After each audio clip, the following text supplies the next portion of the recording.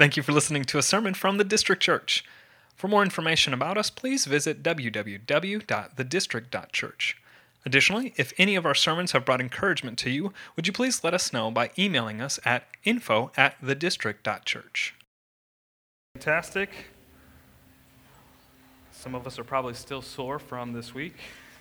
Those of you who don't know, I am a part of a softball team. Half, if not more, of our church plays for that team, and I think everybody had a resounding ugh when they woke up the next morning after that first game, because majority of us are over 27, and once you get there, it kind of starts to go downhill. Anyways, my name is Josh. I'm one of the teaching pastors here at the District Church. For those of you who don't know me, hello. For those of you who've wondered where I've been the last couple of weeks, I'm still here. Until God calls me out or calls me home, I'm still here.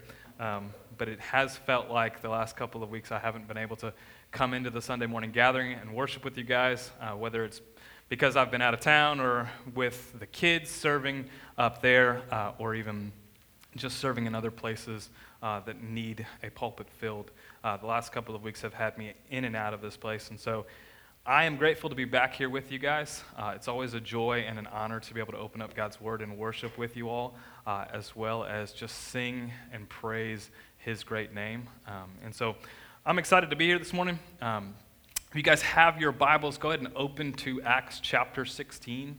We're going to be taking a look at the Philippian Jailer, a guy that I feel like I resonate with, although my line of work wouldn't lead me to be a blue-collar type of worker.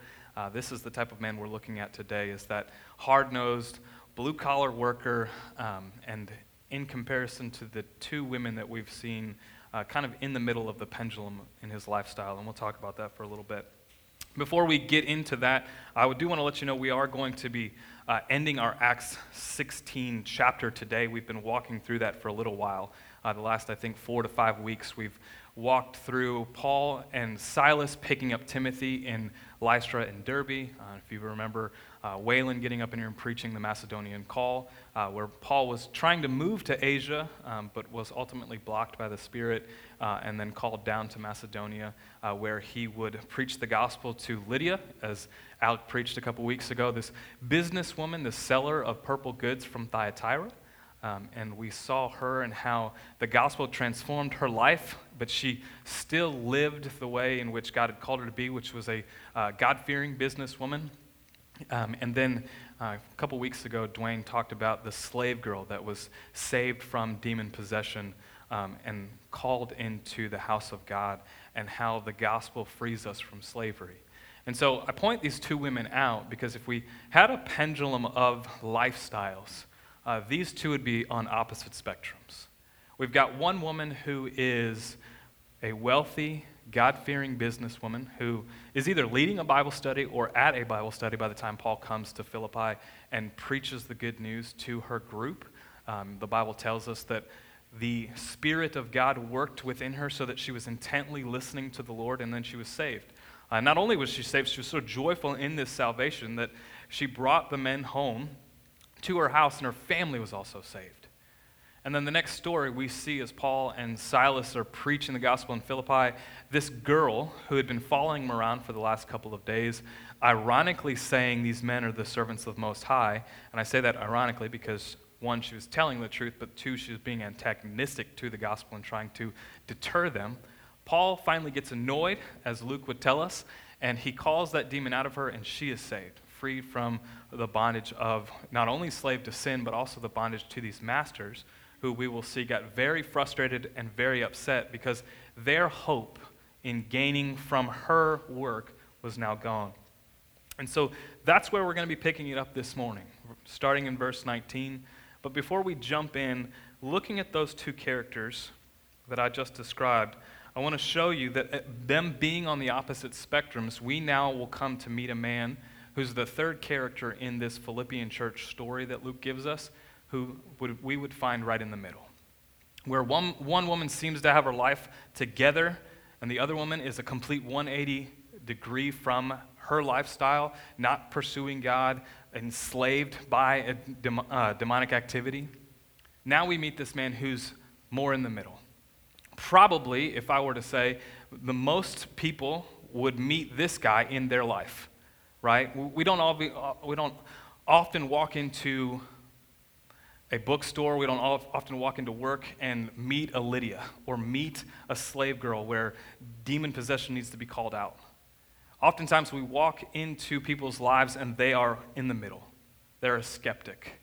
They're one who just wants to get their job done, thinks that they're good because they're better than their neighbor down the road, loves their family, good, well enough, not doing anything wrong, and they just want to go home after work and just enjoy a game, maybe enjoy a beer, and just continue that day-to-day lifestyle, and they think they don't need anything of the gospel. And that's who we are going to meet today, this Roman jailer, who's most likely an older man who has now worked his entire life for the country and the government and is retired and oversees this jail. These are the three people that we get to see in the story of the Philippian church. If we start to look to the New Testament and Paul's letters to these churches in areas that he'd gone on to, we see that one of his most joyous letters that he's written to a church is this one, is the Philippian church. And this is made up, or at least the foundation is made up of these three people. And what these three people show us this morning is the scope of Paul's ministry and what can happen if someone remains open and confident in sharing what the good news of Jesus Christ has done for them. As John Stott puts it, there are few people more diverse ethnically, socially, psychologically, and culturally than Lydia, the slave girl, and this Philippian jailer. And yet Paul engaged them all with a gospel intended for all. And these three people, and some others that we'll start to see as we look through this Philippian jailer's story, are the start of this church.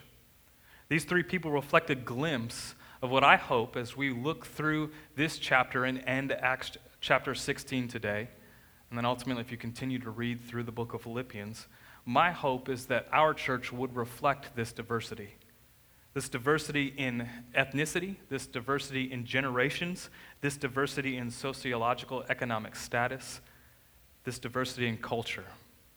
I hope that we would get a glimpse from Acts chapter 16 as a whole and long for what Revelation shows us where we will be and who we will be worshiping with in glory.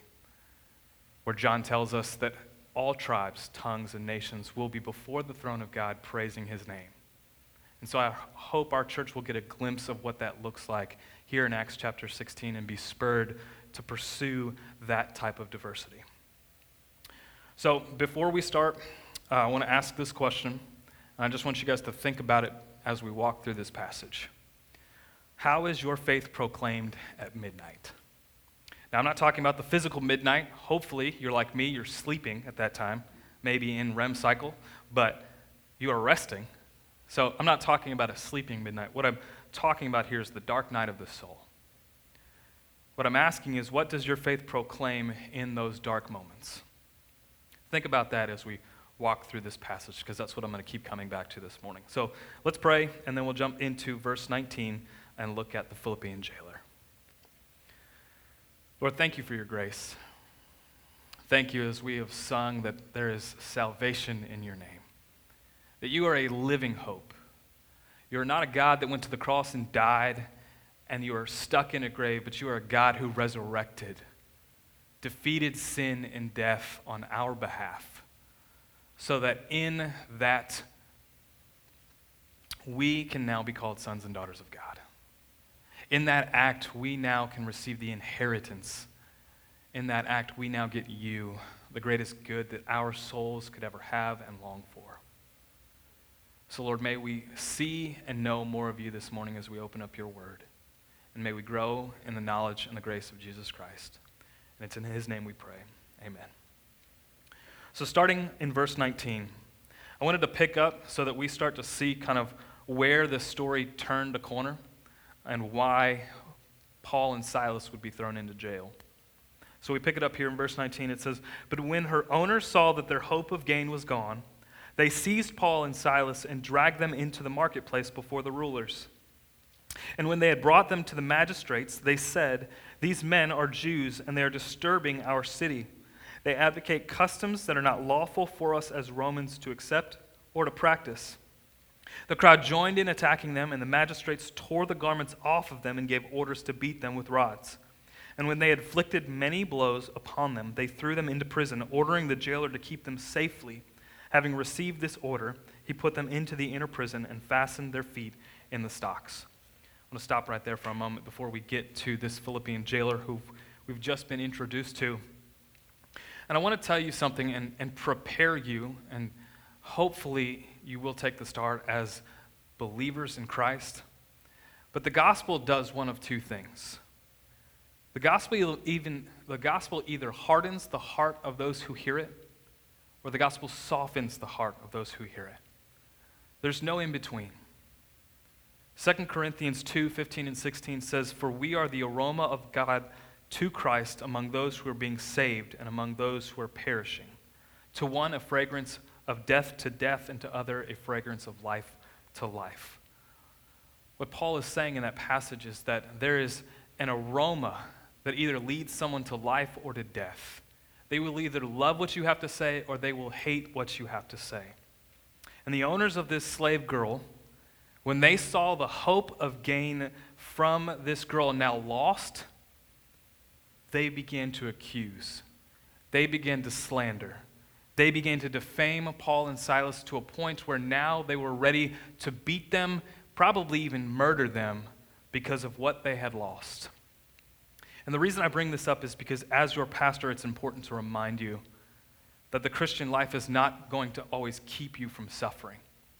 In fact, as Jesus says, believers will walk into suffering. That we should take heart even in the midst of our suffering, because this is a momentary affliction in light of what is to come in glory. And I want to point that out to you because when people have their idols uprooted, or when people are called out in their sin, as these slave masters are here, they don't often respond with rejoicing. Sin runs very deep in everyone's lives. Not just non-believers, even in our own. And the good news of Jesus Christ comes and seeks to uproot those idols, seeks to show the true hope that we have in Him. Listen to the story of Dietrich Bonhoeffer. If you're familiar with two of his books, The Cost of Discipleship and Life Together, those would be two that I'd recommend if you haven't already read them. And a book called Letters and Papers from Prison, which is what I'm going to read from today, is another one that's a very fascinating read to see the life of a man who was put into prison because he preached the gospel against a Nazi regime. In 1933, amongst the instability in Germany's economy and the country's greatest depression, a man by the name of Adolf Hitler was elected Chancellor of Germany. Hitler's leadership was widely welcomed in the country except for a minority, specifically by another man named Dietrich Bonhoeffer. But as Hitler was elected, Bonhoeffer raised opposition to his leadership. Just 2 days after the election, Bonhoeffer was actually broadcasting on a radio at the distrust of Hitler and his leadership, and his radio broadcast was cut off midstream. Bonhoeffer was worried that the Nazi ideology would ultimately infiltrate the church in Germany, which led him to break away and create an underground church that preached the gospel truly and rightly. And after 3 years of opposing Nazi teaching and going and leading a German church in London, Bonhoeffer was denounced and claimed an enemy of the state. He then had his authorization to teach in churches and schools revoked, and one of his fellow companions were arrested that year. In 1939, worried that he would have to take an oath unto Hitler, Bonhoeffer fled to the United States, where he lived less than 2 years before moving back because he felt guilty for not practicing what he was preaching. And on his return to Germany, Bonhoeffer was denied the right to speak or to write anything that could be published against Nazi Germany. He managed to join a German military intelligence, and it was here that the strongest opposition that was against Hitler was brought. This included several assassination attempts on Hitler's life. And through this German intelligence agency, Bonhoeffer made plans to help free German Jews to escape to Switzerland, and it was his involvement that ultimately led to his imprisonment. In 1943, He was imprisoned at Telegel military prison until 1944, where he was ultimately moved to Flossenburg concentration camp, where he would be hung for treason just 2 weeks before the end of World War II. Dietrich Bonhoeffer, the reason I bring his example up is because he saw and spoke out about an evil that was coming from the Nazi Party and into a German church. But by doing so, he called out idols that men and women were holding on to in a leader who was oppressing and murdering Jewish people. And because he was calling out these injustices, because he was approaching men and women's idols, he was ultimately opposed, imprisoned, and put to death. Paul and Silas, we see here, are thrown into prison for the same foundational reason. You see, they called out and then they helped uproot an idol that the slave masters had been holding on to. And this girl's demonic power, they idolized the wealth that she was bringing in, and they became violent when that was removed from them. You see, people don't like when their idols are revealed or removed. So the Christian life isn't always going to avoid suffering. In a world where it's becoming increasingly hostile to be a follower of Jesus Christ, I want to share that truth with you. Because I feel like I need to prepare you as your pastor to equip you into the world that you're going out into. We have to be aware that we're not always going to be welcomed with open arms. But think about your own life, right? I mean, we can think about others and think, oh, when I call their sin out, they're going to be frustrated. But think about your own life for a second. Who in here, if you want to raise your hand, go ahead, but who in here likes when the Holy Spirit reveals sin to them? Anyone? I don't like it, right? I used to say I have a love-hate relationship with the Holy Spirit because I hate when he calls out sin in my life, but I love it because I know it's making more into the image of Christ. But as your pastor, I need to help prepare you. I need to help equip you because sin runs deep. And we all hold on to idols very tightly.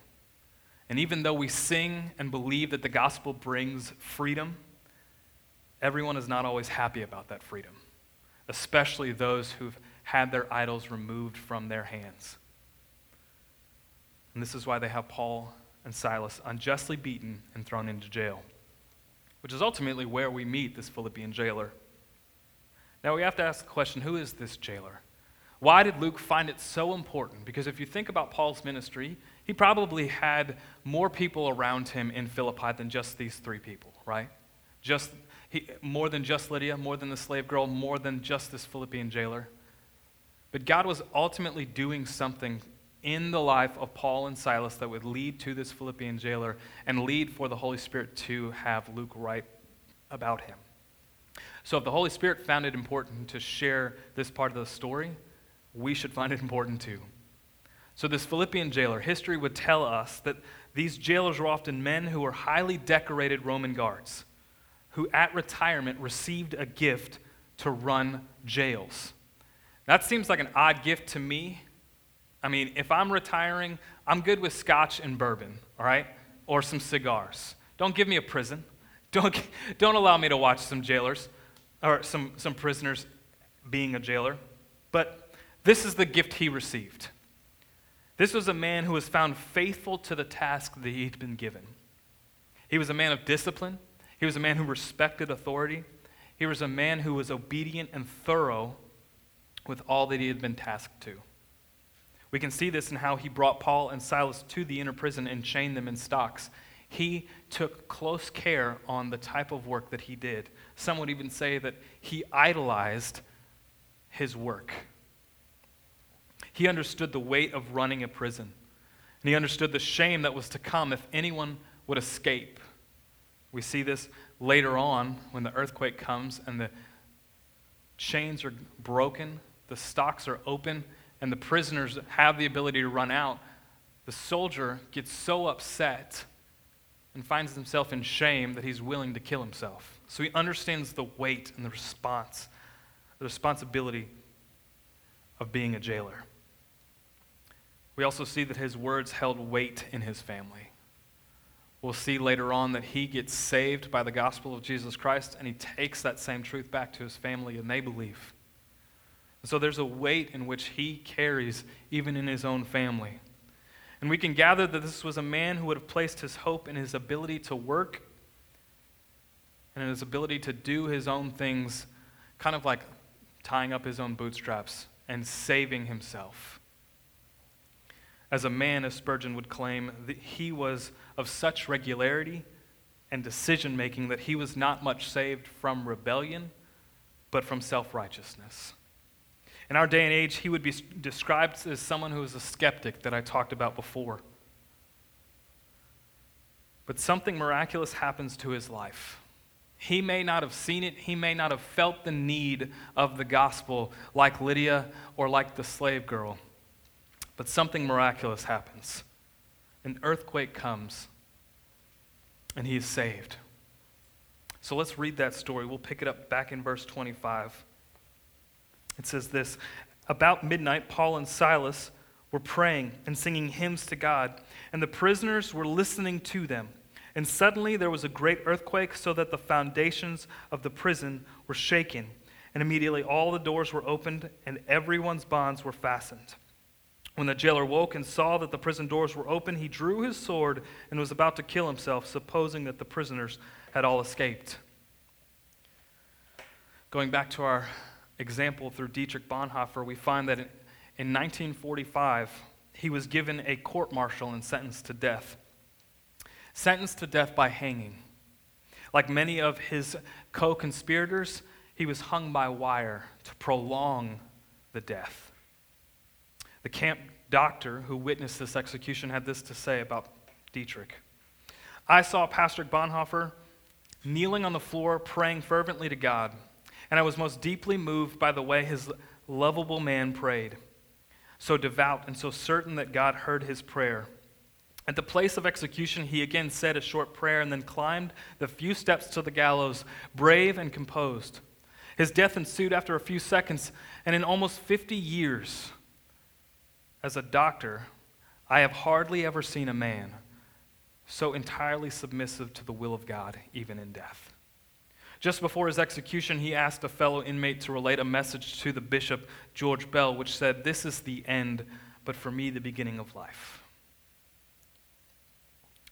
For me, seeing how Paul and Silas respond after being thrown into prison unjustly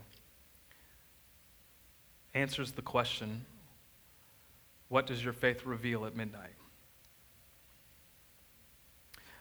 Earlier, I asked you this question, and I wanted you to kind of meditate on that. Because for Bonhoeffer, it was that his life was submissive to the will of God, even unto death. That was what was portrayed at midnight. For Paul and Silas, it revealed their steadfast hope and love for the Lord as they prayed and they sang hymns to God. Now, I want to give you a picture of what these stocks would look like, because if you're thinking like me, these stocks would be like when you go to Virginia or Williamsburg, and they kind of have those stocks you can put your head through, take a picture of it. That's not what we're looking at here. The Roman stocks were actually much worse. Much worse form of torture.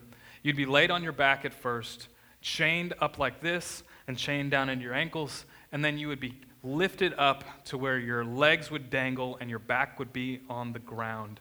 And then your feet would be beaten until they bruised and you were in pain. And there you would lay, just like that, until they let you out. It was these circumstances that Paul and Silas would pray and sing. In the dark dungeons of the inner prison, they were praising God. Even though they were publicly disgraced, beaten, vilified, and now thrown into these stocks, you find them worshiping in joy. You discover your theology at midnight. You discover your theology at midnight. If you don't believe in the sovereignty of God, then moments like this, you're most likely going to become bitter or angry or even very discouraged. If you don't believe in the God who numbers the hairs on your head, as we see in Matthew 10, then you may think that something like this that has happened to you is ultimately terrible and there is no hope. But if you believe in the sovereignty of God, then you know that nothing can happen to you by accident. In that case, your reaction is likely to be quite different.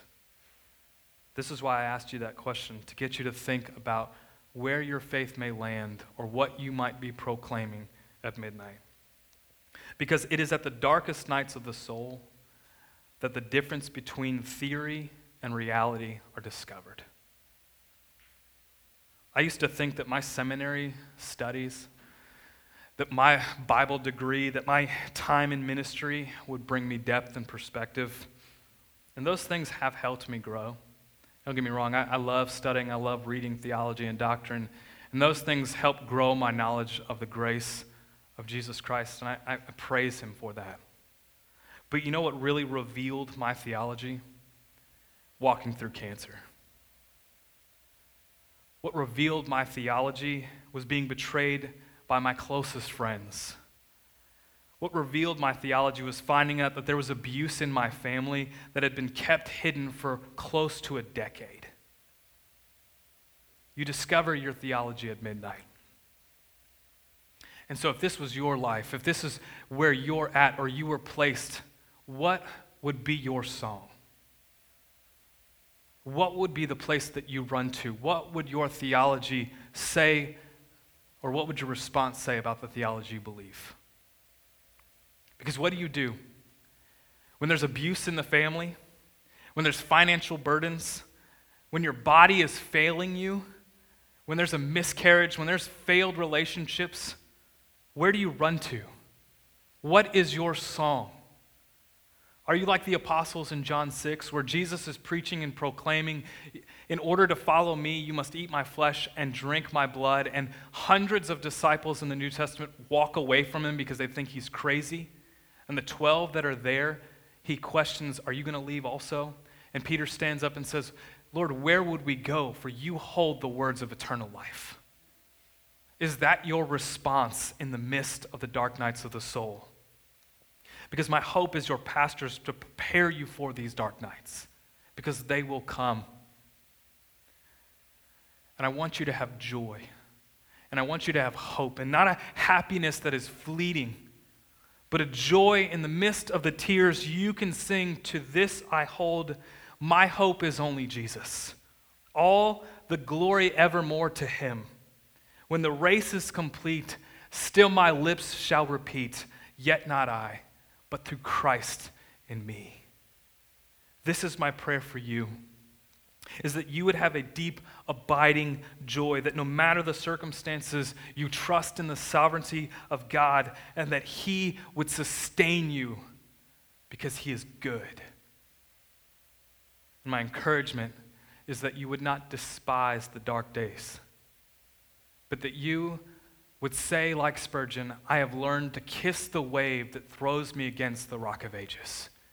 Because you know that being in the middle of God's will, trusting his sovereignty is going to be the best thing for your life, even if it involves being in pain. Because there's a purpose in the suffering. And we see this here in Paul and Silas's example of them worshiping. We see that there is a purpose that God had for them being in jail. So let's go back to verse 28 and see what God had for them.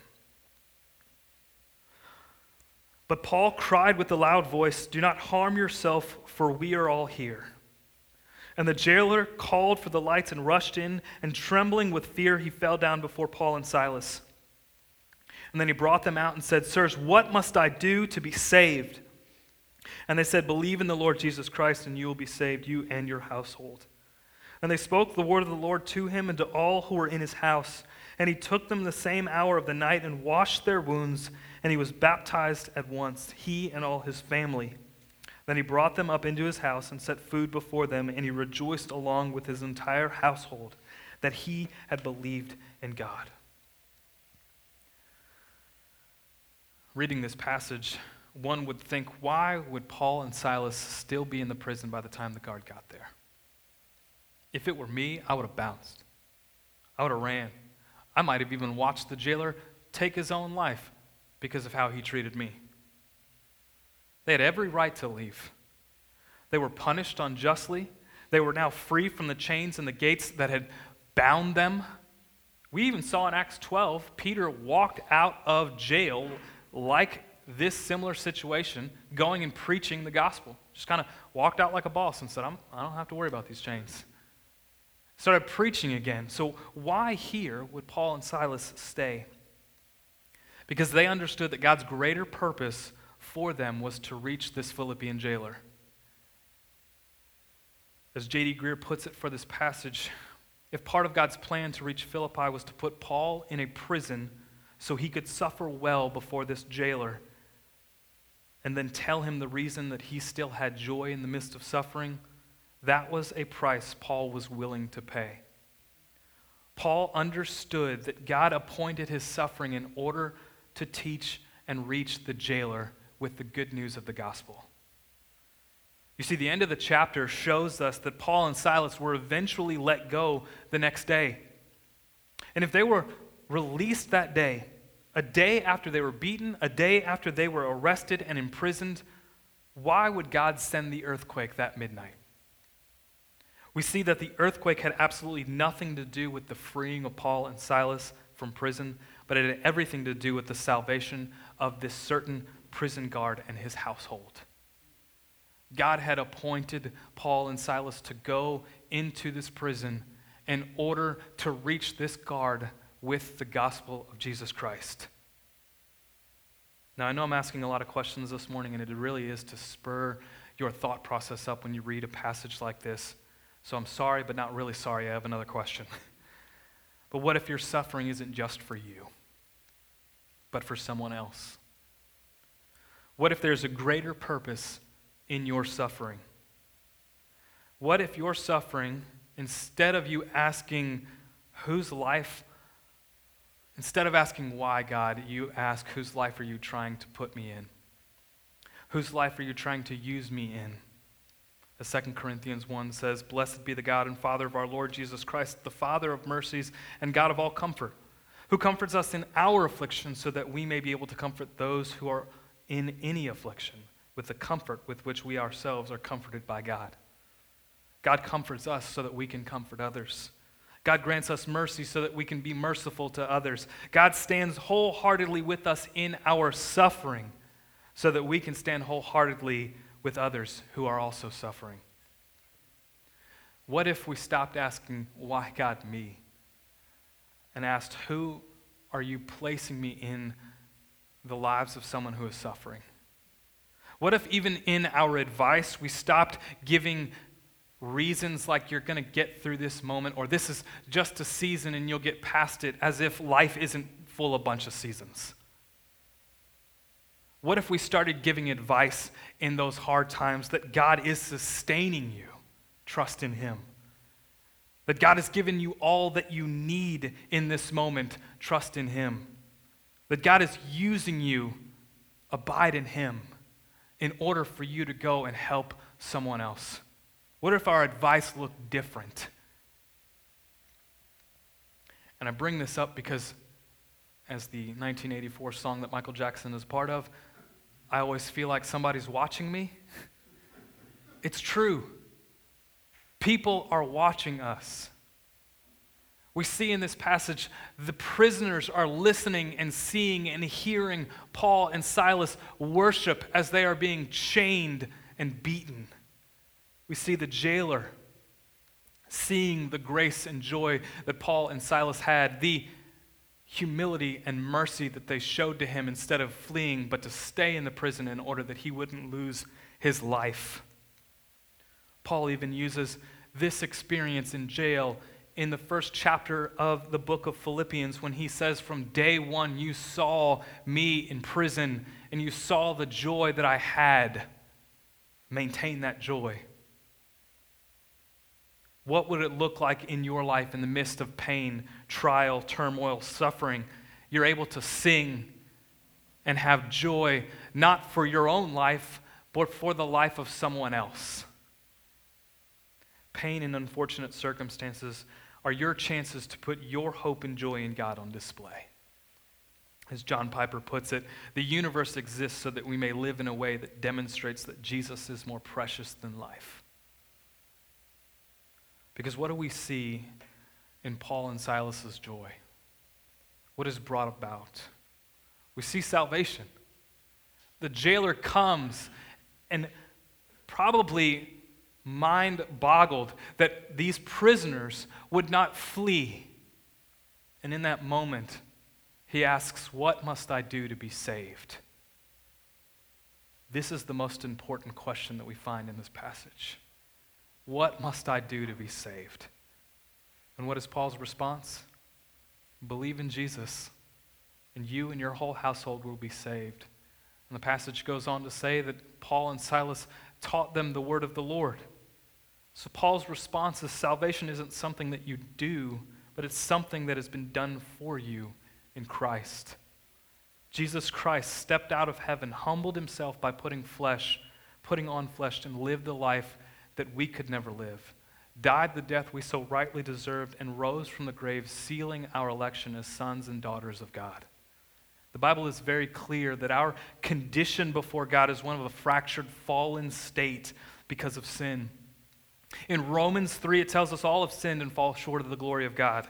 This means that none of us deserve God's love, but, and this is a great three-letter word that we can hang our hats on, but God shows his love for us, that while we were still sinners, Christ died for us. That means that even though we don't deserve God's love, he extends it to us anyway, primarily through laying down the life that we could never live. And this is good news for us. This is the good news that Paul preached to this jailer, that because of our sin, we truly deserve God's wrath. We truly deserve death and judgment. Romans 5 tells us, "For the wages of sin is death, but the free gift of God is eternal life in Christ Jesus our Lord." In Christ we get grace. In Christ we get forgiveness of sins. In Christ we get love, we get righteousness, and not a righteousness of our own, but a righteousness imputed to us on our behalf. As 2 Corinthians 5:21 says, "For our sake he made him to be sin who knew no sin, so that in him we might become the righteousness of God." This is the good news that Paul proclaimed. This is the good news that we trust in, that Jesus died so that we might live.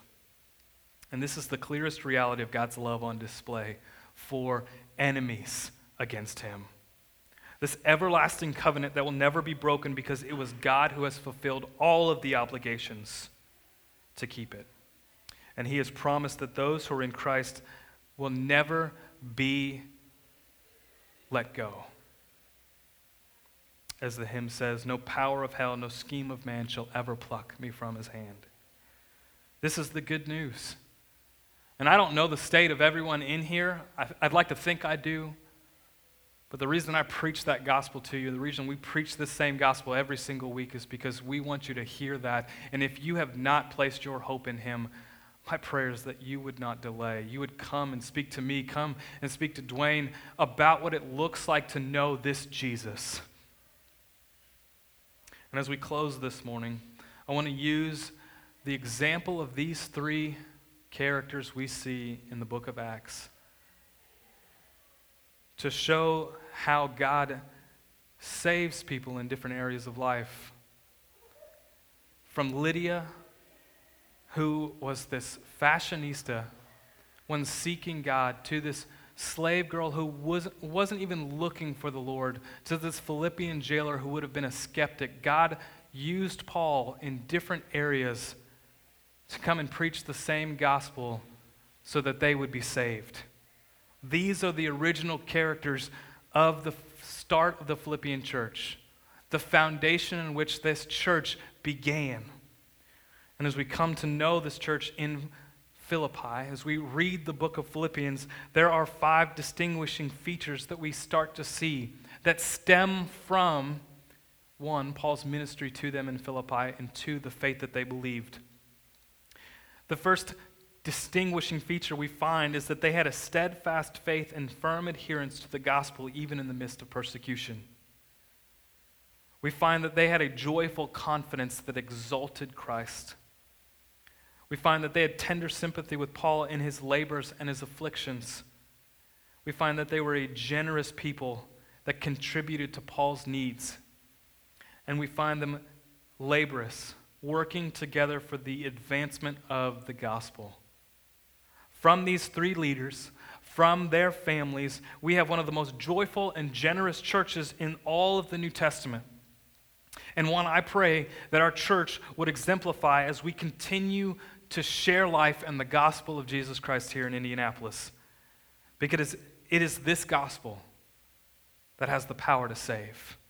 It is this gospel that can change the skeptic, the hardest of hearts, those who have been lost and ruined by the fall. It is this gospel that breaks down the self-righteous, the rebellious, the oppressed, the weary, the brokenhearted, those who think that they can do it on their own, those who think that they have no hope. The gospel is for them and is the power unto salvation to give them joy and hope.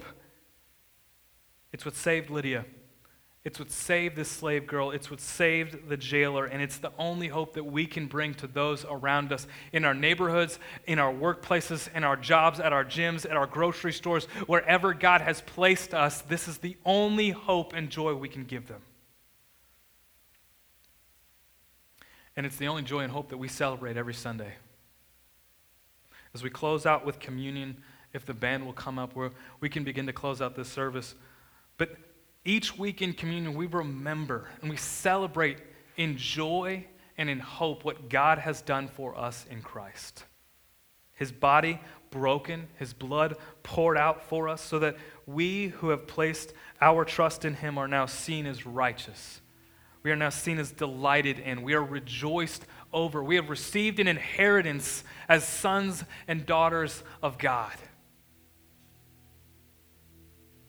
And this is what we celebrate in communion each week. So I'm going to give you guys a moment to just reflect on what we learned today. I'm going to give you guys a moment that if there is sin that needs to be repented of before you go and take communion, repent. Repent and confess your sins before the Lord, knowing that he has done all that you need to be righteous in his sight. If there are relationships that need to be restored, refrain from communion this morning and go and restore those relationships. And if you need some time to just reflect on the truth of God this morning, do so. Take that time and let us celebrate. Let us celebrate what God has done for us in Christ, making us a new creation, giving us hope, giving us joy, giving us a foundation in which we can praise him no matter the circumstance. So let's take some time to pray and then we'll celebrate in communion. Thank you for listening to a sermon from the District Church. For more information about us, please visit www.thedistrict.church. Additionally, if any of our sermons have brought encouragement to you, would you please let us know by emailing us at info@thedistrict.church.